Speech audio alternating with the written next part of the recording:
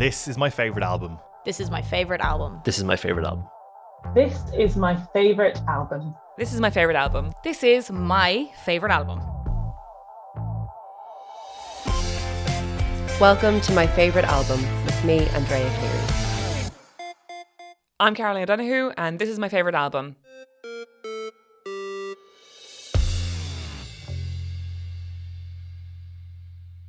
Welcome back to my favourite album with me, Andrea Cleary, and the final episode of this series. This week's guest was a slightly intimidating one, I won't lie. Her podcast Sentimental Garbage is a mainstay on my podcast feed, and her side project Sentimental in the City with Dolly Alderton basically got me through lockdown. She is, of course, podcaster and author Caroline O'Donoghue. I love that Caroline chose the first record from Irish band Fight Like Apes as her favourite album because it meant we really got to dig into the kind of love for music that you have as a teenager. She writes brilliantly about and for teens in her YA series All Our Hidden Gifts. Those first two books are out now and I devoured both of them over a weekend. Anyway, let's dive in. Here's Caroline O'Donoghue and her favourite album.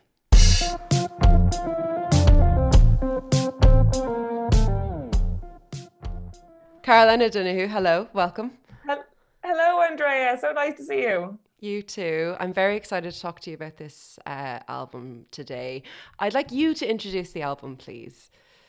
Oh, of course. So when you asked me to come on this podcast, there were obviously like many albums that I could have named, and many albums as well that like lyrically would probably, be more, would mean more to me or on a poetic level. Like I'm a huge Mountain Goats fan, for example.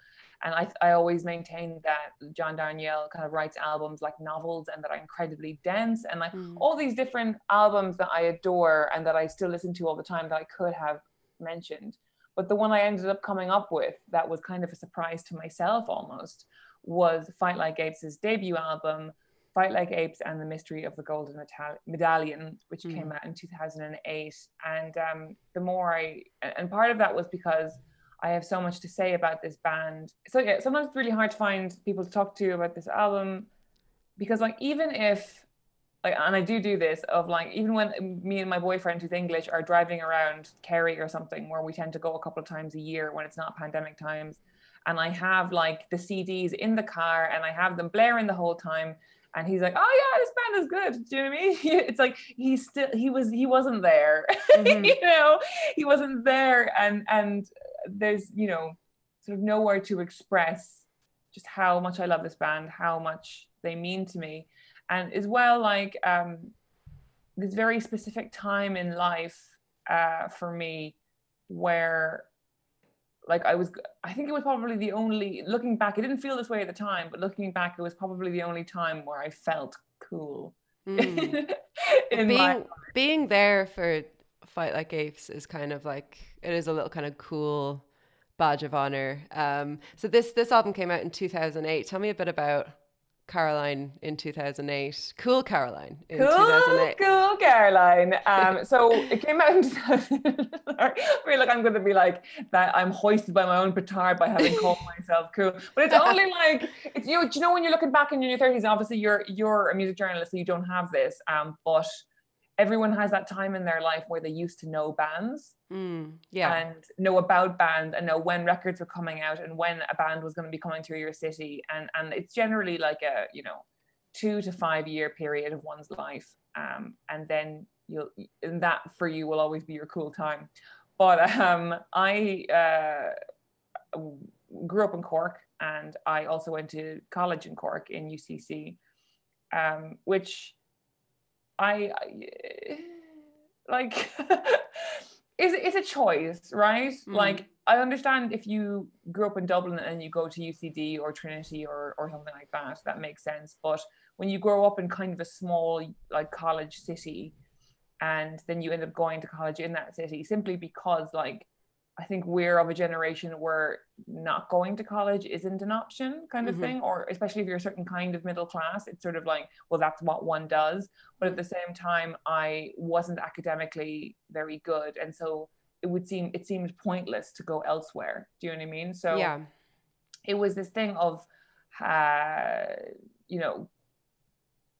being, and I mean, I remember this so clearly, and I have written about it recently for a novel I'm working on, of you going out places. You've been going out since you were 16, and you're using your kind of sister's ID or your brother's girlfriend's ID, and all these other people who come in from the countryside, or even just from like Limerick or Galway or whatever, were experiencing your city for the first time, and they were really excited to go to new clubs, and you feel incredibly jaded and you feel really disconnected. And I certainly felt that, and I was in this huge arts, doing the arts BA, and in UCC the arts BA that year was so big, and the English class was so big that they had to introduce podcasts in order to let people get educated, because there was no classroom big enough for all of us. So it was like, if your last name was A through M, you went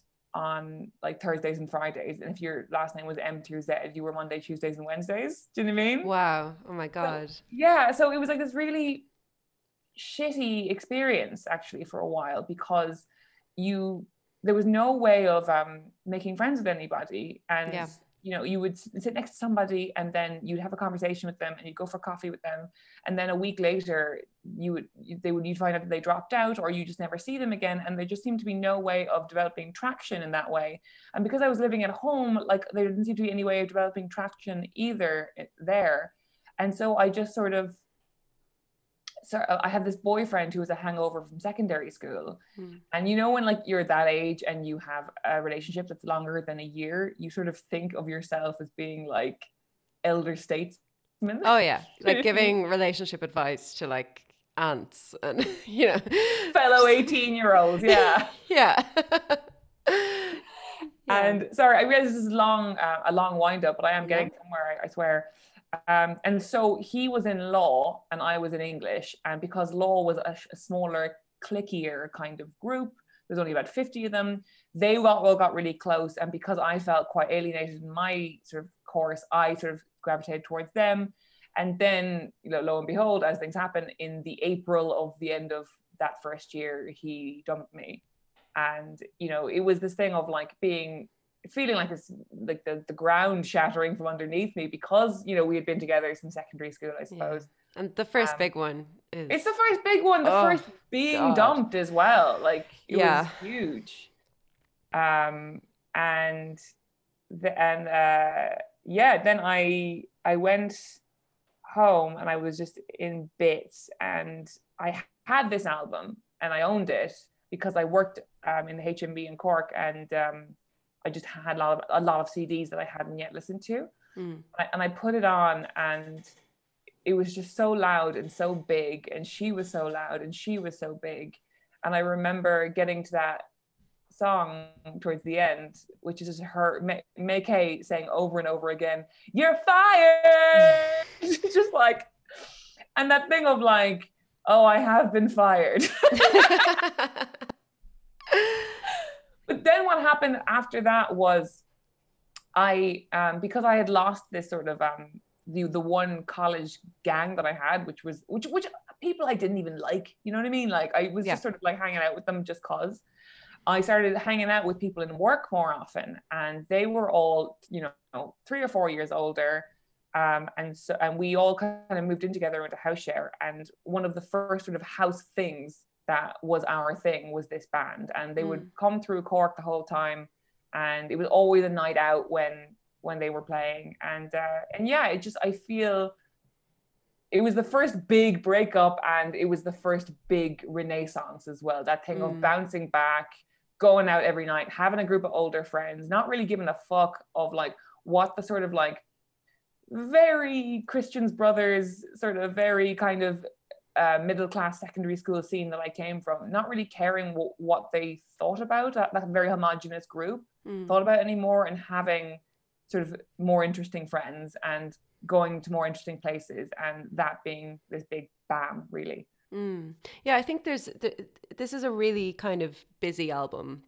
So if you're in a place, and especially when you're young, because I think this is also a really youthful album, like this is the sound of being young and angry and confused and in love and out of love. And that's in like the production, that's very much in May-K's vocals, which are just completely outstanding. Like it's amazing that this is a first record, you know.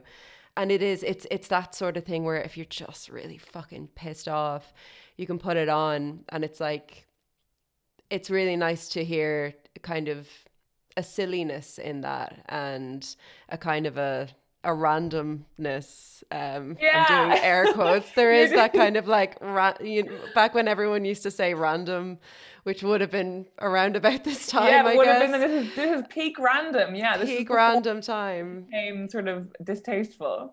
Totally, yeah, and I think that's all wrapped up in it. And I'm so happy that you chose this album, because it does sound to me like teenagers, and I just finished reading 2 books that you wrote about teenagers, and I want to talk to you about teenagehood, and as an author, and putting yourself back into those feelings, which I think you do really well, and if whether or not music plays a part in that for you, whether this album played a part in you getting into the heads of those damn teens, yes. Those witchy teens. Yes, those witchy teens. Yeah, no, you're so right. It's so well observed. But definitely, you know, because I write adult fiction and young adult fiction, every book is channeled by a soundtrack, really. And it's how I sort of get myself into gear of feeling and thinking like a 17-year-old again. And even though I was slightly older than that when I was a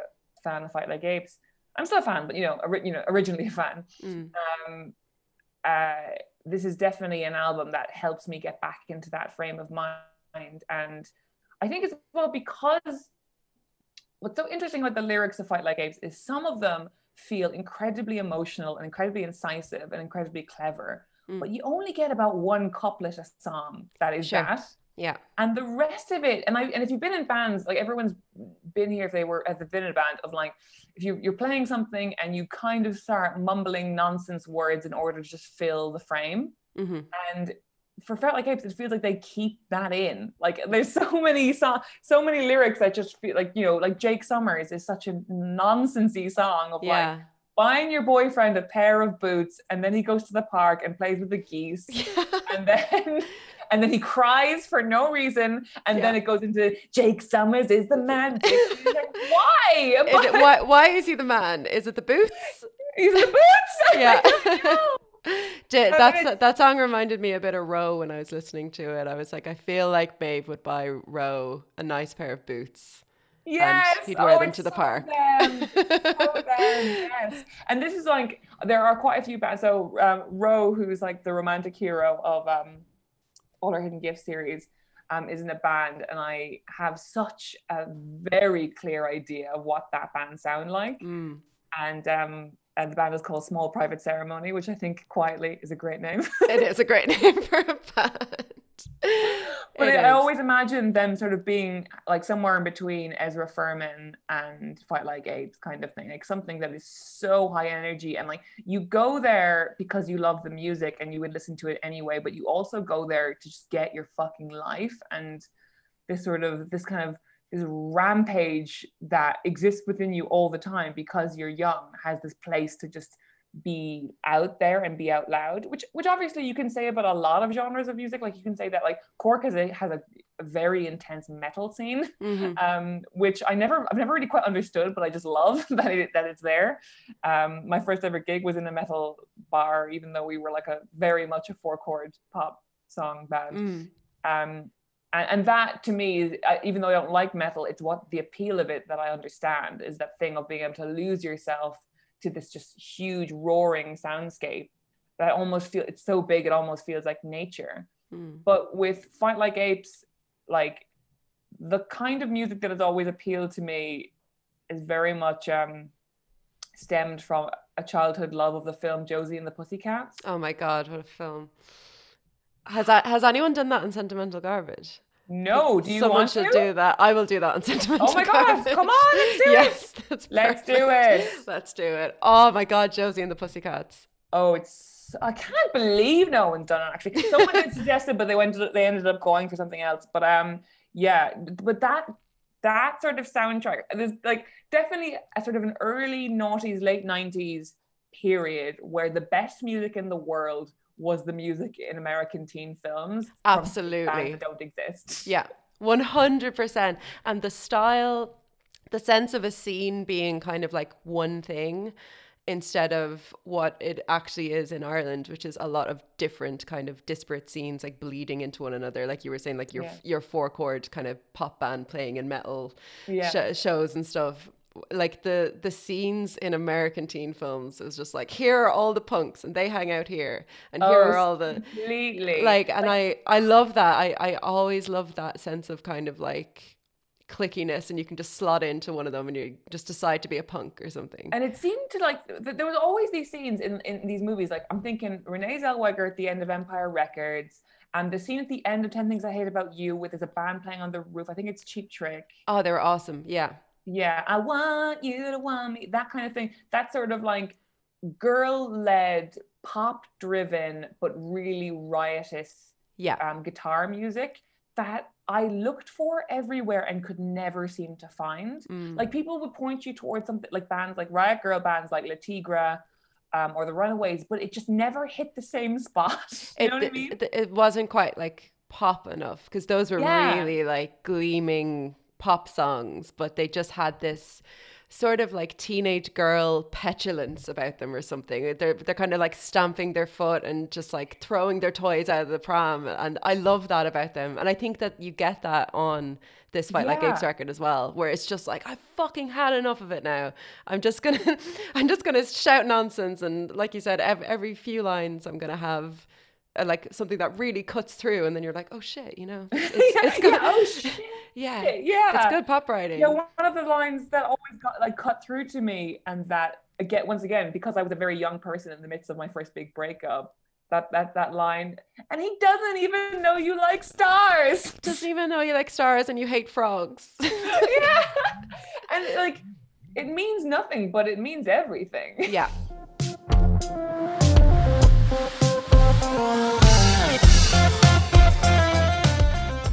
I think Tie Me Up With Jackets is one that I just like, that repetition of like lovely noise that makes you love me. It's just distilling this like thing of, I just really want this boy to think I'm cool, and I'm going to play him songs that he might think are cool. And it's like, it's such a painful time in your life when you're just trying to like, when you're kind of holding some music for yourself because you're afraid the boy mightn't like it, or it's too girly, or, you know, he won't like the Slits because he likes the Sex Pistols or the Kinks or whatever. And my favorite line, I think my favorite lyrics of all lyrics is in that song. Which is, you say "Yo la tengo" like you're selling perfume. That I literally have that in my notes. Like, that is such a good line, and to me that speaks to a kind of like an older man, younger woman relationship, because she also says things like, where is it? I have it here. I can't compete with all you talk about. You're so informed, and yet you talk just like a lout. You say "Yo la tengo" like you're selling perfume, like a brand new scent for modern man. Like that's invented by cartoons. Yeah. Unbelievable. I just got a full fucking body shiver there. I know. But it was so, because sorry, I just lost my words because I was just so floored by it. Again, even though I listened to it a half an hour ago. Yeah. Like, and that sort of bratty girl rock music from films that doesn't exist in real life, but now with May Kay and Fight Like Apes, it suddenly does. Mm-hmm. And it's getting in Ireland. In Ireland of all places. Like, yeah.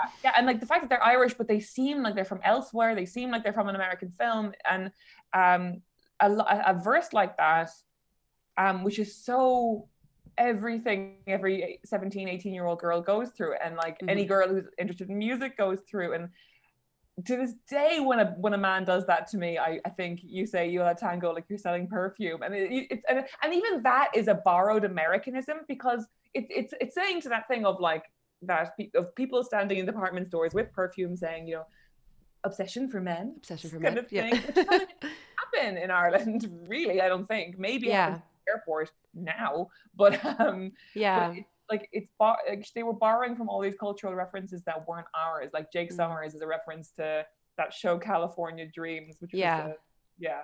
And then the Beverly Hills 90210, there's a song called I'm Beginning to Think You Prefer Beverly Hills 90210 to Me, Yeah. which is great. It was such a weird blender. In a weird way, it reminds me of, do you remember the show Malcolm in the Middle? Mm. Do you know the Like the opening theme credits song? of Yeah. the theme song? Where Yeah. that great song, I don't know who sings it. You're not the And then it boss would of be me now. You're not the boss of, yeah. It was so that, and that, but that it was a kind of a VHS mashup of like monster movies and wrestling and just the boys just clattering around the place. Mm.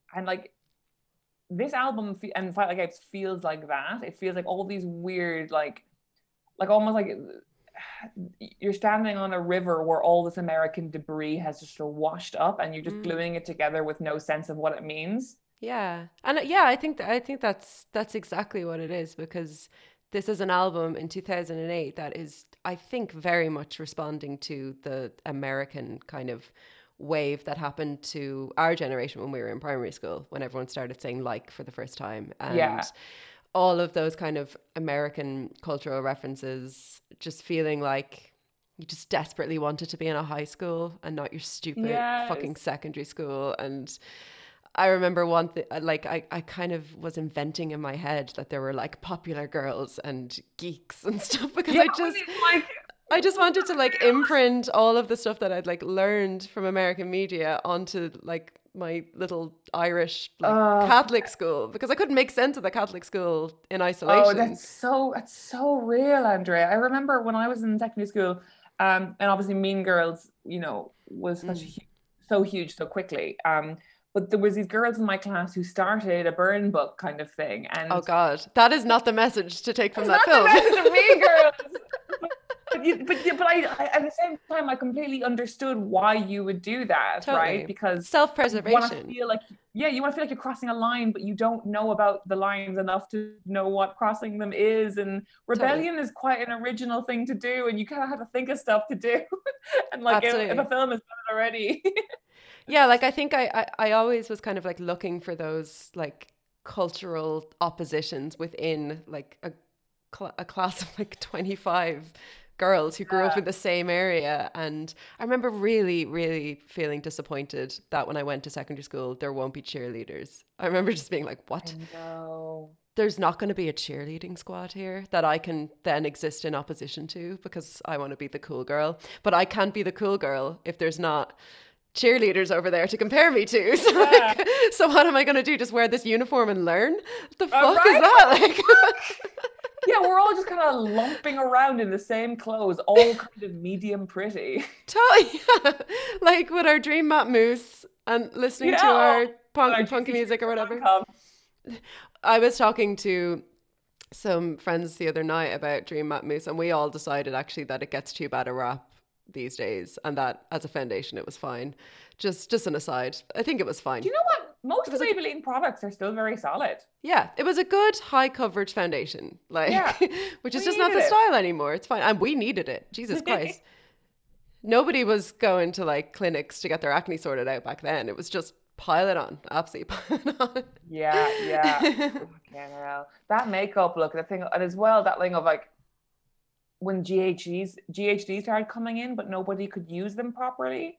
So the front of your hair would be really straight, but really dry. And the back of your hair would still be bumped from where your bobble was. Yeah.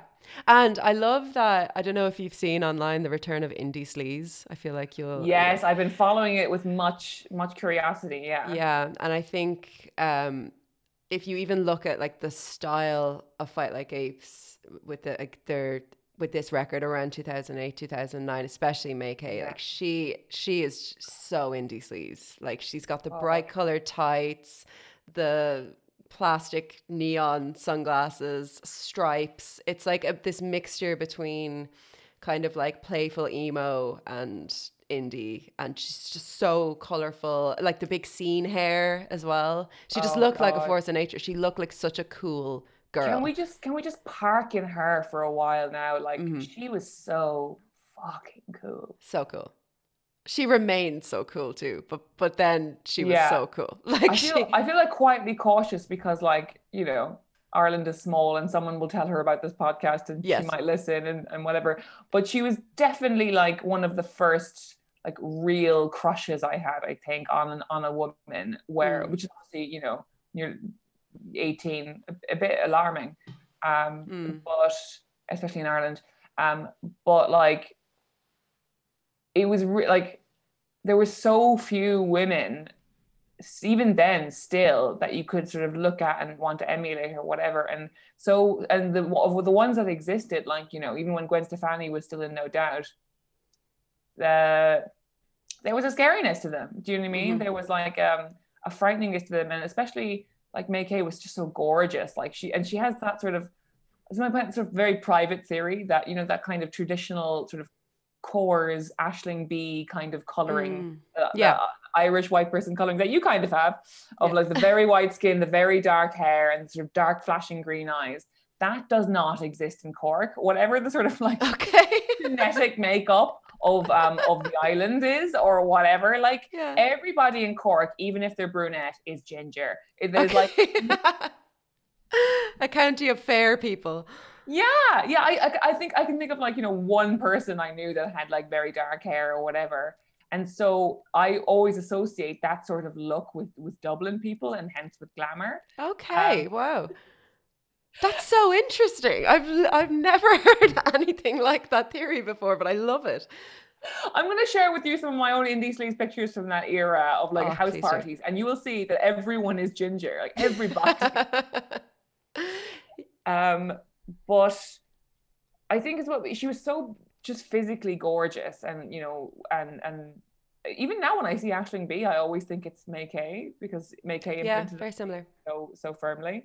But she seemed like someone who could also like girls as well, in terms of like hanging out with girls in the way that many girls in bands didn't. And I think it's because in the lyrics, and like I fully know that like she wrote the lyrics with your man Pockets, who I cared less about because he was a boy.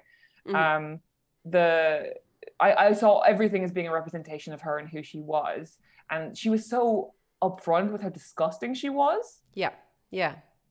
How disgusting her habits were, and like her bedroom being disgusting, and like her talking about gross things, and like, and did you fuck her, and did you stick things up her? She was so sort of like, I don't know what the word for it is. I guess it's like, without the kind of the Joe Rogan association with this word, but it was edgy. Like it was edgy at the time to have a young woman in a band who was being this gross about stuff. And it felt way more like the conversations you have with other girls when you're that age, when you start realizing that you can actually talk to each other about like disgusting things instead of how you kind of perform your friendship in front of boys or men, and then you eventually kind of grow out of that, thankfully. Totally. Like, there's definitely a transition that happens, and maybe this is more of an Irish thing, but I do think even Irish gal groups, no matter how close they are, when they're young, are incredibly conservative with each other, or they certainly were of our generation. Like I didn't admit to a female friend that I'd ever masturbated until I was about 20. That wasn't a discussion. Like I remember being in like 6th year and sitting around at the canteen table at lunchtime, and one of the girls just kind of leaned in and was like, well, we talk about sex. Like, we just never really talk about sex that much. And we were all like, okay. And then we kind of found out that like one or two of the girls had like done stuff. And then we were like, can we ask questions about it? Like 6th year, you know, that's, my God. It's insane. And then we all were like, oh, this is really fun. And then we just did that like every day at lunch forever. Oh, that's so cute. It was absolutely adorable. It was really, really cute. And I think while I didn't actually like learn a lot during those chats, because I'm also talking to like other girls who haven't had sex yet about like stuff we've been reading in Cosmo, or what, maybe somebody had the internet and was reading stuff on like a message board or something. I value those conversations so much, because it was just a bunch of clueless girls sitting around talking about what we thought of as like gross stuff or really private stuff. And That's so it was such a gorgeous. I like love a that. freedom in it, like so liberating. Oh, we weren't like my friend group. We were definitely, there was quite a few of us that were having sex fairly young, and that's where I think is the quite tragic divide, really, because we were talking about the sex that we were having with boys and how far people were going and but we would be mortified to talk about masturbation or Absolutely. just basically our own bodies and our own sensations of pleasure or what we liked or didn't like or whatever. It was very much framed a conversation of like, how much are you willing to give this boy kind of thing. Yeah. Even the phrase, the framing of the question, how far have you gone with a guy, is always like it is that like, what have you let him do, or what have you done that he wanted you to do. And that was always such a and obviously we didn't think about it at the time, but it is a very strange question to have made up so much of our kind of thoughts and conversations at that age, you know? Yeah, and there being this like almost sexual currency conversion sort of thing of like, I remember having lots of disdain for girls who like had reportedly given quite a few guys hand jobs at parties or something, but they've never had sex, and me thinking that they were trying to preserve some false sense of honor or something. Like, it was just very dark. And like, I don't know, is this album very sexual, do we think, or does it just feel sexual? I think there's sexual elements, certainly in Digifucker, but I think overall there is just a kind of an undercurrent of feminine sexuality, or like a release from the various kinds of repressions and oppressions on certainly Maykay's like womanhood in it. Yeah. Especially like the moments when she's screaming, and it's like in this unapologetically feminine, high-pitched screaming way. It's not like she's trying to like pitch her voice down or anything. And I don't know, for a lot of guys in 2008 who were 18 or 17 or 16, that might have been the first time that they heard a woman kind of scream in a song like that, even though like there was a lot of screamo going around, a lot of emo going around. And I think that is like inherently sexual. Yes. Because I suppose it might have been the first time they've heard a woman scream as well. So, and they're like, oh, what's that noise?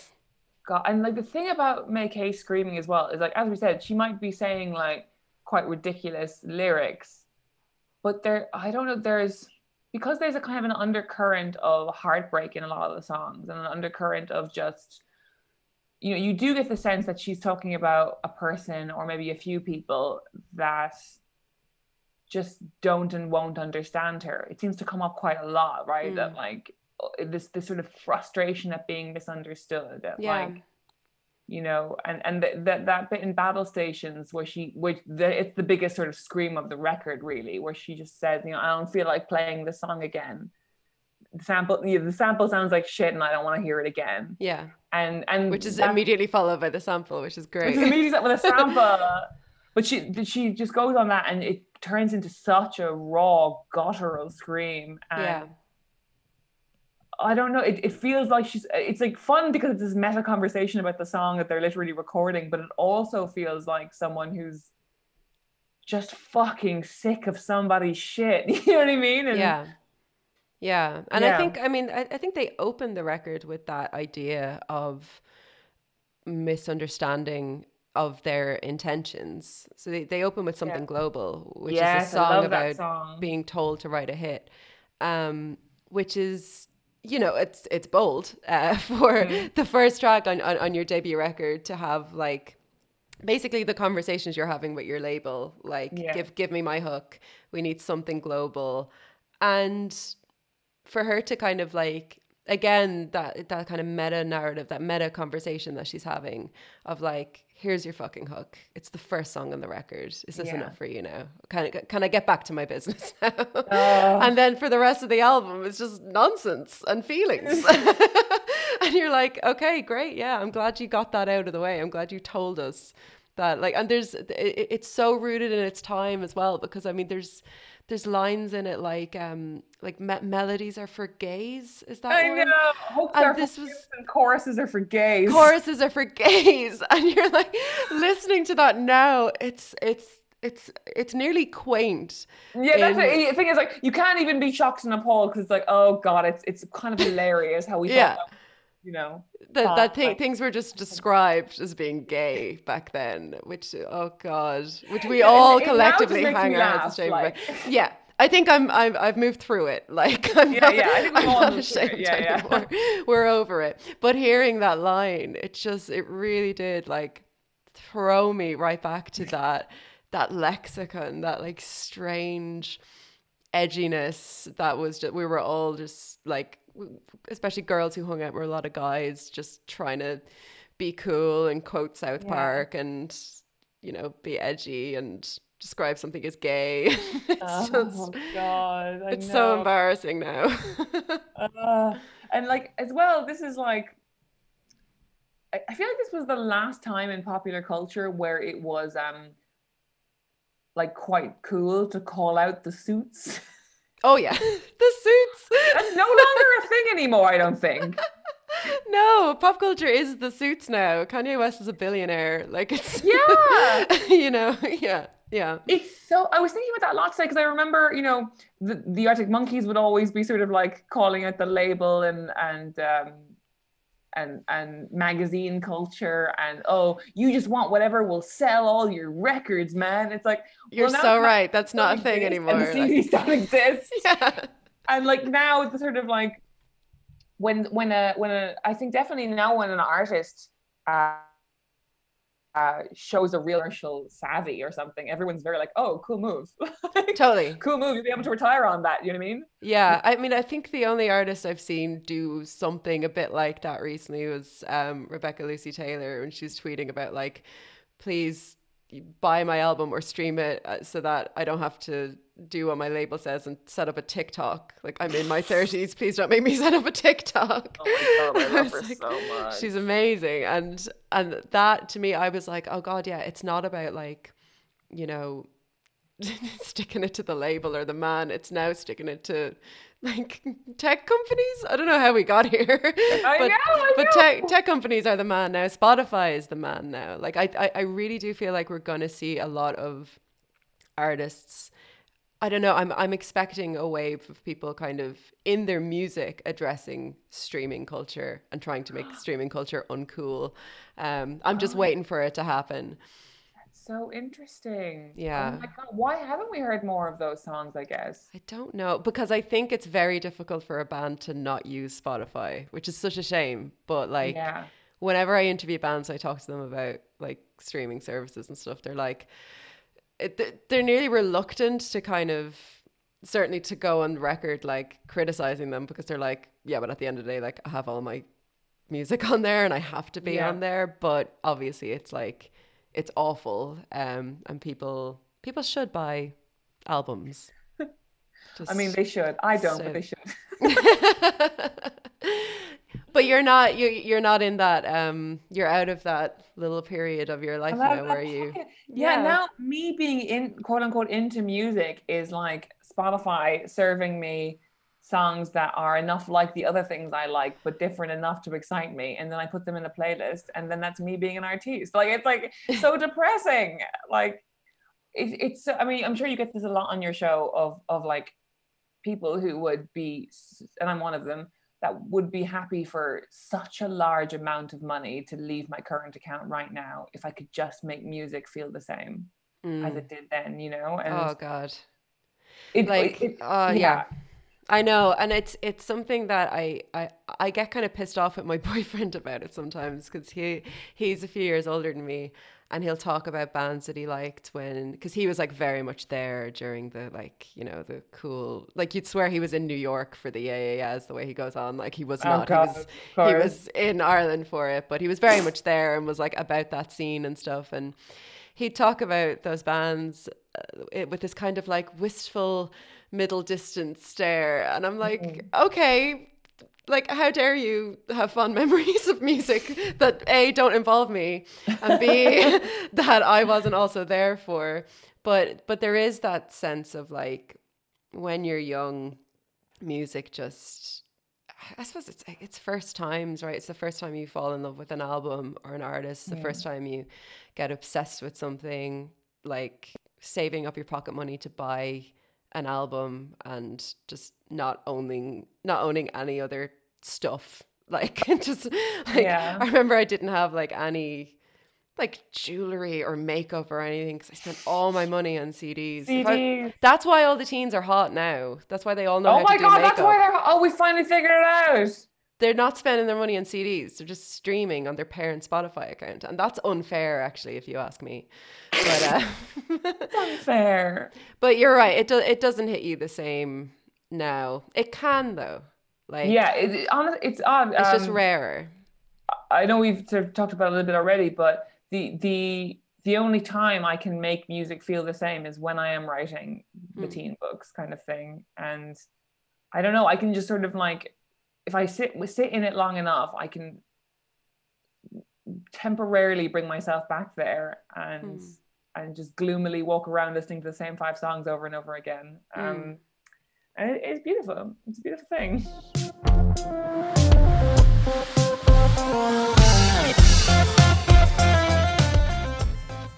What does it feel like for you now, returning to this album? Do you return to it a lot? I actually returned to it a lot a few years ago when I was writing my second novel, Scenes of Graphic Nature. And this is sort of a long and quite circuitous point, and I don't know if it's going to be satisfying. So buckle up. I'm here. We have Fergal to edit it out if it's not. So I'm here. Fantastic. I'm listening. Okay. I'm very graceful about if you want to edit it out. But this book, Scenes of Graphic Nature, that I wrote, it was about somebody who is English but who has Irish parentage, coming back to Ireland and trying to sort of reckon with what of this belongs to them. And it was kind of a more dramatic version of how I felt living in England for, at that point, 7 or 8 years, and feeling not English, obviously, but certainly, a Londoner, because I'd spent my adult life here. But also like I'd fallen out of step with everything that made Ireland, because I didn't know what it meant to me anymore, other than somewhere where my parents and my family lived. And I think also, I tried to be there as much as I could for repeal, and I tried to be there as much as I could for the marriage equality stuff, but it ultimately felt like a party that was going on without me and without my help and didn't need me. And there was something very lonely about that. And because I moved when I was young, I was 21 when I moved, and then nobody else at that point had emigrated that I knew. I think people tend to emigrate when they're more 23, 24, a little bit older, when they have like skills. And because of that, like, all the friends I made were English or also from elsewhere. And I kind of looked around when I was writing that book, and I realized I had no Irish friends that I saw frequently, and no Irish things that I was listening to. Like, I didn't get into on the Fontaines DC bandwagon. I wasn't keeping up with that stuff. Andrea made a face, everyone. They know already. They know my feelings. I don't need to go. And like, the best I had was sort of like following Irish Twitter and sort of feeling like on the outside. Do you know what I mean? And so anyway, I wrote this novel that sort of was partly me getting to grips with that feeling and examining it. And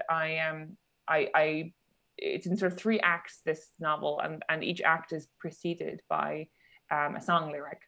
And the first one is from the Black Velvet Band, which was sung by Luke Kelly, but is a really, really old folk song. And the second one is from On Raglan Road, which obviously is written by Patrick Kavanagh. And then the third one was from Battle Stations by Fight Like Apes. And it was, the lyric is from the sample, and it's, for a time we tried to contact them by radio and no response. Then they attacked a small town, I'll admit, but nevertheless a town of people who died. And that very much is part of the plot of the book. So it felt like a fun thing to do. But on a more emotional level, it was me trying to sit my experiences of Ireland and my adulthood, and my childhood, and my memories and things I listened to alongside your Patrick Kavanagh's and your Luke Kelly's and your folk songs, and being like, this counts as much. You know, and I feel that a lot as an Irish writer who lives abroad, and you know, obviously there's a long tradition of Irish writers living abroad, and I've had to say to myself several times throughout my career, you know, my memories of Ireland are every bit as important as James Joyce's. Do you know what I mean? Like, not in terms of like to the world, but to me, you know. And yeah, Battle Stations counts as much as On Raglan Road does, and the older we get, the more it will count, and I find that exciting and beautiful. I guess I really like that. I really love the idea of kind of just also kind of addressing the Irish canon, because as an Irish writer in London, in England, like I'm sure that you get people talking to you about Irish culture, and that often, obviously not always, but often we are viewed in Ireland as having kind of, you know, created greats, but they all seem to have kind of, you know, died 100 years ago. And obviously there's a very rich kind of, you know, so like especially like women's fiction, and like there's a lot of incredible like women's authors, and our music scene is starting to get recognized a bit more. But there was a kind of a lull in like I don't know, the canonization of the output that has been happening consistently in Ireland, whether it's in music or in books or anywhere in the arts. And I love the idea of taking a band like Fight Like Apes and kind of entering them quietly into that canon via the three-act structure of that book, because you're totally right. And like and the two other quotes were by men as well. Like when we talk about great Irish writers, people are like Joyce, Kavanagh, you know. Precisely. And and that version of Irishness, which is sort of quiet and masculine and rural and folksy. That's you know, casting with a very broad net, but you know, I certainly, I think now obviously we are neck deep in culture by millennial Irish women, and that's a wonderful thing. And I'm really, really grateful for that every day. But at the time, it did feel that like if you were just a suburban kid who had a fairly ordinary upbringing, that when looked at in the wide isn't that different from a rural upbringing that someone could have in, say, Yorkshire. Do you know what I mean? Like, or something like that. Creating art about suburban Irish people felt like, well, why bother? You know? But yeah, and I think it's great now to have this reckoning of like, oh, it did all matter, and it does all matter. You know? And like we were saying with the kind of Americanisms on the record, I do feel like it speaks to that kind of like the more global Ireland. Like this album could have, as you said, come out in America. I think equally it could have come out in Japan. Like this, like a Japanese band could, like in an alternate universe, wrote and released this album. I think it was released in Japan as well. I think it did well in Japan, and I think it borrows a lot from, like, obviously there's like karate references and stuff, but it borrows a lot from the kind of, I guess, wackiness of like Japanese punk music and stuff, which is a genre that is like really, really just full of brilliant women, and brilliant women that sound and sing and scream like May-Kay, which is brilliant.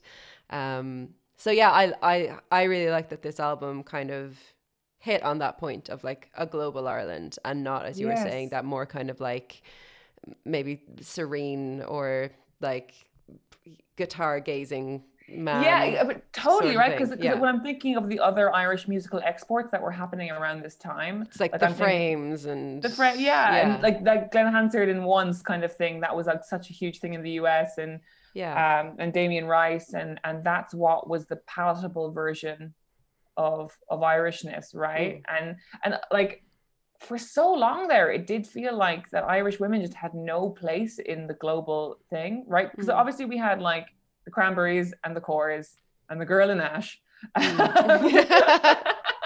Holy Ash had a Trinity. girl. What's her name again? Charlotte something. I can't remember her name. And the girl who was the host on that horrible TV show, The Swan, and that was it for like a really long time. It felt like Irish women had no place on the international stage whatsoever. I'll add Laura Whitmore in there as well. Laura Whitmore. She was floating around. She's been floating around since the beginning of time. Yeah, she was floating around MTV in those years, I think. Yeah, when you have a pact with Satan, you get to you get to do that. I don't know if that was before or after she was serving, but anyway, Fergal, run that past legal. But yeah, there was. Sorry, I interrupted you there. No, but like, I'm trying to think of like who were the women who were on an international Irish stage when we were growing up. Who were kind of a little bit older than us, you know. I can't really think of any, and which is, again, everyone gets this, right? When you have sort of local heroes doing well, but when I see like Pillow Queens on like the Jimmy Fallon show or whatever or something, it just feel like, yes, I would feel that a way anyway if it was an Irish band. Although, once again, I don't really care about Fontaines DC and anything they do. But something about it being so particularly Irish and feminine, and so particularly like, I don't know. And sorry, obviously Pillow Queens and Violet Gates don't really have anything in common, but what they do have in common is it almost is a world that doesn't acknowledge that men or the male gaze exists. You know? Yeah. Because May Kay is sort of fucking doing whatever she wants and being a bit gross and being a bit much. And it's like, it's not as if she's been like, you think I'm a bit much and I'm going to do it anyway. It's as if like she's never met rules or walls ever. It's like she was like grown up in the woods or something. That's how she feels like when she's on stage and when she's singing. And it's the same with Pillow Queens. They're just not really acknowledging the existence of men whatsoever. Totally. Apart from one of their songs, you know, called Brother, I think so. And they look and sound like millennial Irish women, like they sing in their own accents, which is really great. I have a theory as to why you don't like Fontaines DC, because Fontaines DC is very much kind of, I think, actively making the decision to follow on in that kind of like definitely in a post-punk way, but like, you know, like, I love walking around the streets of Dublin and thinking about that these were the streets that James Joyce walked around and stuff. And it's like, yeah, we all like that once a year on the 16th of June. We love it. But, you know, nobody really fucking thinks like that or talks like that, you know? So, I think maybe the cultural export of like new Irishness, O-I-R-I-S-H. Oh my God, I saw the funniest fucking tweet about them the other day, man. Oh, yeah. Do you know that this is obviously date the podcast, but there was a recent viral interview in the Rolling Stones with your man. I barely listen to this band. I don't know why we're fucking beating them up so much, but they you know, he was sort of basically this guy. He lives in London now, and I don't know. I know the article you're talking about. This is a real thing, and I think every person who has to promote their art has to almost like find an angle for which to talk about it through. And in order to like make that angle feel like it has movement and drama, you have to sort of affix a kind of a poor me narrative to it. And I have certainly done that. Like I've brought up like my sister's illness like several times when talking about one of my books and stuff. And like she thinks it's funny, but you know, ultimately I know what I'm doing, you know? Sure. Yeah. And we all do. But for the Fontaines lad, his whole thing was talking about how Irish people are still discriminated against in London. And I've been here 10 years and it's just fucking not true. Yeah. It's just like trying to like kind of act like he's in an Ireland that's like 1971 or something. Totally. And I just, and like, first of all, it's funny. Second of all, like when there are so many people who really are discriminated against in London, it just feels a bit tasteless. Yeah. But somebody wrote a tweet back to this article anyway, saying, Irish people do get persecuted in London when a copy of the Book of Kells is falling out the pocket of their wax jacket. I saw that tweet as well, and I was like, yeah, like so it was like, yeah, like I haven't been discriminated against in London, but I don't walk around like with the Book of Kells falling out my back pocket. That is just the brilliant. Funniest image to me. Absolutely brilliant and very, very true. I'm mad that we're dedicating so much of this to Fontaines DC, but that it needs to be said that is. Yeah. I know, sorry, we've been all over the place with this one. But that's my theory as to why you're not attracted to them, because you know you've already read Seamus Heaney and like you did it in school, you know. But a 4-foot Fontaine, a Fontaine for every year. But sorry, there are more. I know we're running out of time, but like there are some more things I want to say, which is like, what do we think of this album in terms of like, it came out in 2008, which is obviously when the financial crash happened, but like I imagine when this music was being recorded and written, it was in very much a pre-crash era.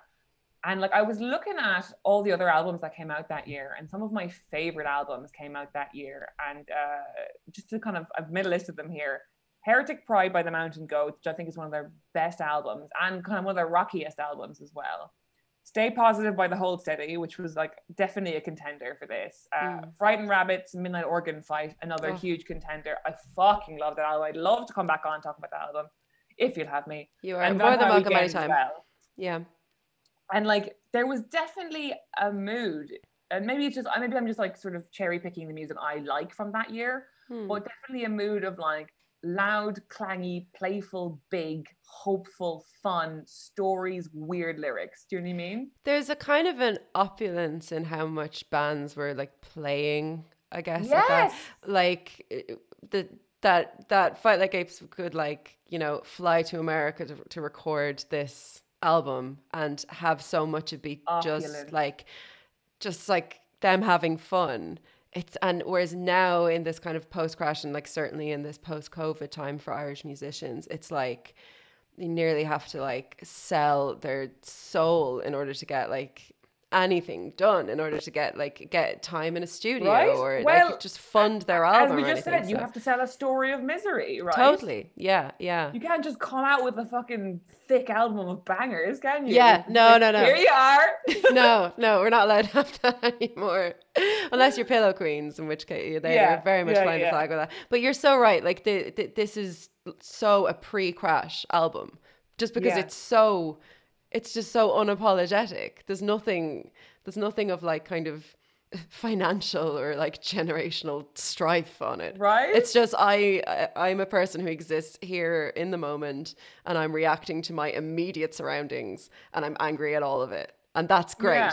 But you just can't fund albums like that anymore, I guess.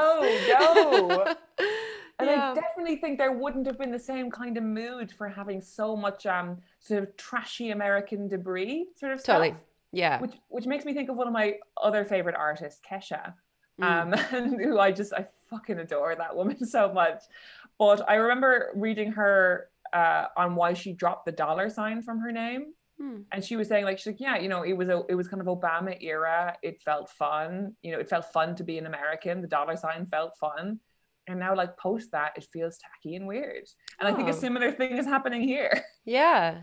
I think I can imagine and envision the think pieces that, well, they probably wouldn't get commissioned because nobody's getting No, commissioned because in that's Northern dead right now. too.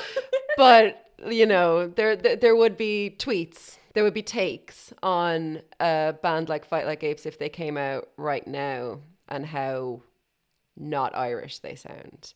And I'm really, really happy that they happened when they did, like in a pre-Twitter era, because I feel like there would be people, I don't know, just maybe being a bit snide about that. I don't think that that's acceptable anymore. I don't think you're allowed to be an Irish band and just decide to sound American. Yeah, true. You're obviously more of a music aficionado than I am. Like, what happened, do you think? Because obviously there was the great follow-up album, which I love, and one of the best album names ever, The Body of Christ and the Legs of Tina Turner, which an album I loved. And then there was a third album that came out, I think 2014 maybe, that I actually didn't listen to as much because I think I just had moved on in my life. What happened, do you think? Why didn't they get there? I don't know. I mean, May Kay's really interesting because she went on to front La Galaxy, which are another brilliant Irish band, and they also, stopped existing after a little while, after like a complete banger of an album as well. I think genuinely, I don't know. I can only speak to the culture around it as opposed to like individual bands or whatever. But it just got really hard to maintain, to firstly kind of break into other markets, in the 2010s, because the world was flooded with indie music by then, and music that kind of looked and sounded in a certain way that was that comfortably fit onto, like, it was indie enough to sound cool, but it comfortably fit onto like, an LG TV ad or whatever, or like, those iPod ads or whatever. And I think the market just got flooded with indie landfill or whatever. You're dead right. It really it's thinking about that LG TV sort of thing. It's really the opposite of that genre of music that I think Twitter calls stamp clap hey. Oh god, yeah. Oh well, then that started, and I don't know what that was in response to. Like, fucking good music. There's nothing I hate more than whistling in a song, hand claps in a song, and haze. And that's basically like the fucking Mumford and so all of those bands. That was a bleak time for music. I genuinely think that.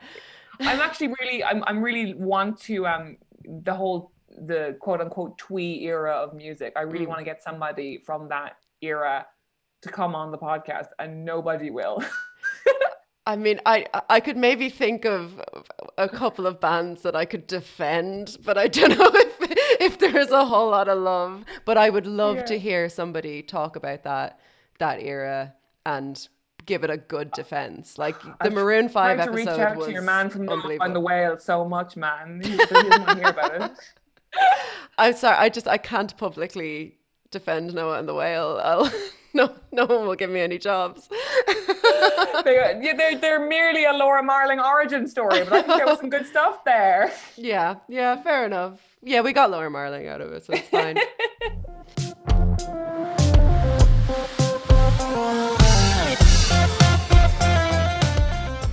Okay, before we wrap up, your last chance to get your thoughts and feelings. They can just be feelings, they don't have to be thoughts. Oh, they can just be feelings? Absolutely.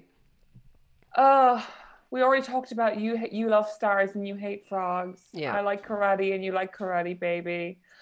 And just like, oh my, okay, so Snorbore. So I love this album, but I do think by the last couple of tracks, it does kind of run out of energy a bit. Mm-hmm.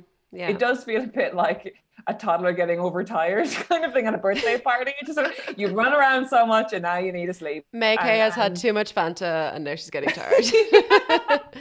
I really like the lyrics in Snorbore Whore though. Yes, that was what I was going to bring up. So it almost references its own running out of energy by having the last song called Snorbore Whore. And that last lyric is in only legs on the top, she's so sexy. And it's just like, there's a real sadness to it. Yeah. Repeating that line, only legs in the top, only legs in the top. And you see that woman we're all jealous of so clearly, of just those legs in the top. Her fucking top, her stupid fucking top. Who does she think she is? It's that whole kind of like, it's a kind of a, I love how that song is structured, that there's the snore part, the bore part, and the whore part. It's like a kind of a 3-act thing. And at the beginning, it tricks you into thinking that she's finally written a love song, right? Like a straightforward, like, oh, I love you and you can snore beside me all night if you want to because you're so amazing. And then it goes into this kind of like, but you're with her now and I've seen her going around and she's what does she call her? I saw my successor yesterday and I smiled because she looks like a cow, but none of that matters because she's been your cow for a while. Like, God. It's so dejected, isn't it? Yeah. And what's so lovely about it is like, it's not that Avril Lavigne thing where with so many of that singles, it really paints a picture of an artist who just hates other women. Yes. Yeah. It's like, it's, you know, when she's calling her a cow, it's the fight has gone out of it. Do you know what I mean? She doesn't actually even mean it. She's like, yeah, she looks like a cow. Yeah. You know, it's something you'd say to your friend, like, oh my God, like if your friend is really upset, it's like, oh, and he has this new girlfriend. And then you're like, but she's a cow. Like, you know? It's so limp. It so doesn't have the courage of its own conviction. Absolutely not. It's just like the easiest first word that she could reach for. And then she's just like, but it doesn't matter because she's been your cow for a while now. Like he obviously prefers this new girl to me. And there's absolutely nothing I can do about that. And the brilliant... I love all of the sampled kind of movie clips throughout the whole record. But I think this one is my favorite. It's the, we know that once a person is perverted, it is practically impossible for that person to adjust to normal attitudes in regards to, and then it cuts off. And then the band just sing Fight Like Apes. I'm like, yeah, that's really cool. That's so cool. The samples in it, they're so genuinely eclectic, aren't they? Like, they are. It's a real mismatch of an album. Like, it was based on like some Mr. T B movie or something. Like something really obscure. And they're all quite obscure references on them. But it works because if you use something really well known, then it kind of just take you out of the song completely. I like that they're leaning into this like crate diggy sort of vibe. Like, we're very underground, even though we're writing big pop songs. Like, we're underground, our references are underground, and it doesn't feel smug, does it? It doesn't feel like Yola Tango, like you're selling perfume. It feels just like a joyful splattering of all these things. These people are like, you know, watching together when they're high after a gig or something. You know? It's like an in-joke that someone kind of takes you aside and explains it to you. So then it gets to be your in-joke as well, and you're like, okay, I get it. Yeah. Oh, they were just a great band. They were a great band. And Make Hay, if you're listening, maybe an anniversary tour wouldn't go amiss in 6 years' time. Do you know what? I was looking around for sort of reactions at the time to this album, like critical reactions, and it really was so mixed. And the Irish Times gave it a great one. The Irish Independent gave it a very sour one. But one I loved that I got from entertainment.ie. Oh, yeah. And there was no author, and I'd love to know who it was. Oh. And they said, every few years, our little country belches out a band that accurately captures the zeitgeist and epitomizes all that is good and healthy about the Irish music scene. And then it goes that's on fantastic. It's so good. And it goes on to describe, you know, what they're like. Then it goes, but unlike, you know, people who are, you know, hyped or whatever, unlike their po-faced contemporaries, hang on. But Fight Like Apes are different. What differentiates the synth rock quartet from their po-faced contemporaries is their ability to coordinate the tawdry with songs of depth and meaning, you know? So the ability to coordinate the tawdry with songs of depth and meaning. And that is exactly how it feels. Yeah. Yeah, I think it is. It's not quite equal parts fun and serious, but there's enough seriousness for you to take them seriously as a band.